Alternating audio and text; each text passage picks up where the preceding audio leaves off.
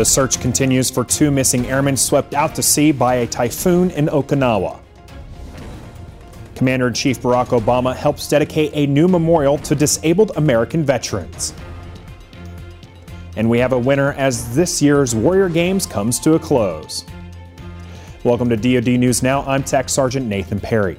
A search is underway for 2 missing airmen who were swept out to sea yesterday in rough surf generated by Typhoon Fan off the northwest coast of Okinawa. Military officials from Kadena Air Base say a 3rd airman was pulled from the ocean by the Japanese Coast Guard but died at a local hospital.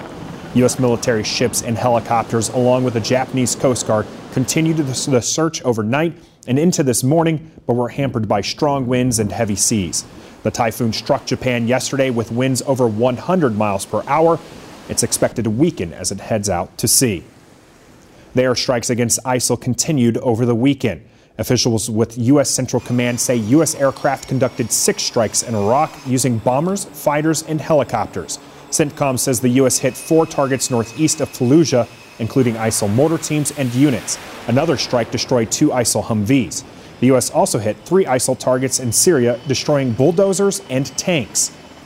Commander-in-Chief Barack Obama helped dedicate the American Veterans Disabled for Life Memorial in Washington, D.C. yesterday. The president spoke to hundreds of veterans and their families who gathered for the ceremony, saying they serve as examples of America's courage and sacrifice. America, if you want to know what real strength is, if you want to see the character of our country that never quits, look at these men and women. And I'd ask all of our disabled veterans here today, if you can stand, please stand. If not, please raise your hands so that our nation can pay tribute to your service. We thank you. We are inspired by you, and we honor you. The president called the memorial a reminder of the obligation the United States has to its veterans.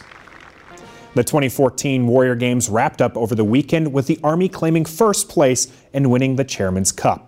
Top defense officials were on hand Saturday for the closing ceremonies. The celebration honored the more than 200 wounded warriors who took part in the games. Chairman of the Joint Chiefs, General Martin Dempsey, said the Warrior Games can always count on the support of the DoD.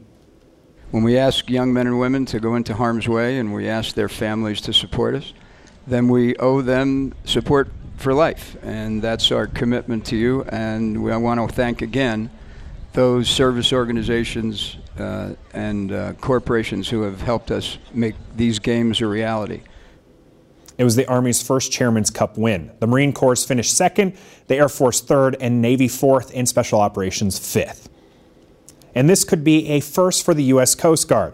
Coast Guard air crews rescued a man from his hydropod bubble Saturday, about 80 miles east of St. Augustine, Florida.